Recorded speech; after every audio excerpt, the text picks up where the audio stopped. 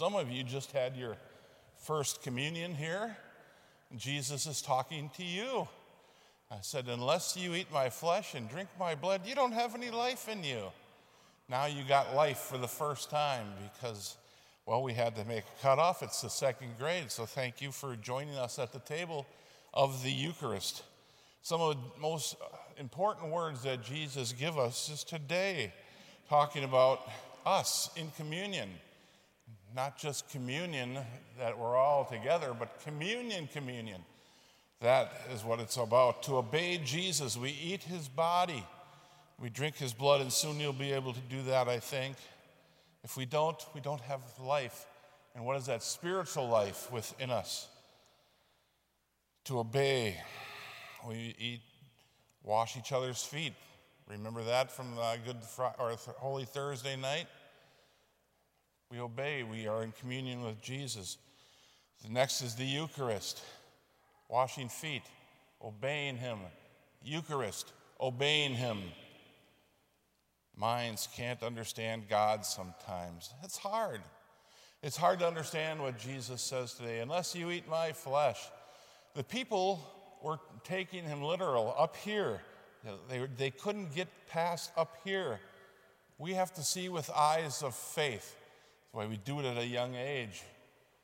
We can't understand everything God tells us. We don't have the mind for that. We don't have the capacity for that. But we can trust in our hearts. That's what it is. It's not up here all the time. It's down in here. Can we understand what God is telling us? Can we trust God? That's the thing. Can we trust him to eat my flesh, to know that his body is in that bread? That's the important thing.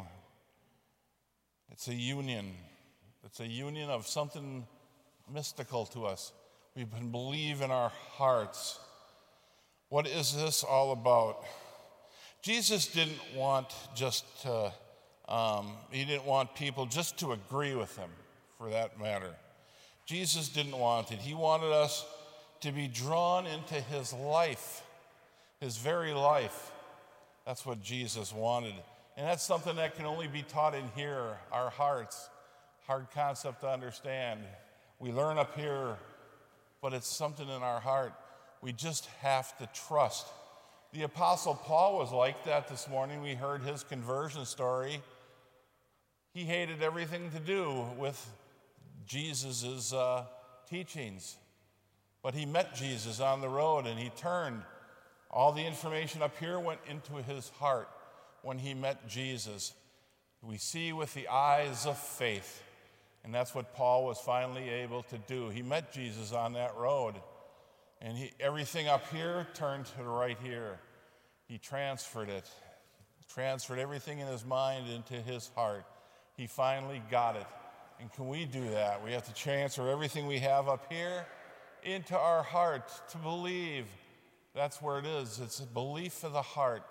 We understand it. We try to understand that. We can read all we want about Jesus, but does it stay up here? And if it stays up here, we're never going to have faith. We need it to transfer into here. And that's what the Apostle Paul did this morning in our reading. Everything that he knew about God transferred into his heart. And that's such an important part of what it is to have faith. We see, not with our minds, but we see with our heart. We see with an act of faith. That's where it comes from. Faith comes from here. Yes, I do believe. I do trust you, Lord, and I obey you. I will take communion. I will have that in my heart. I want to share your life, Lord, and we can only do that up here in the Eucharist. That's what we have to do. So everything comes from up here. We put it down here.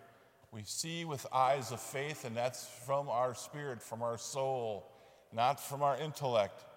It all starts in the heart, and we do that. We thank God today for the Eucharist and for all these new first communicants that we have. Your second communion and third communions are just as important as your first communion, and the fifth and the 1,000th communion. All those things so important for you.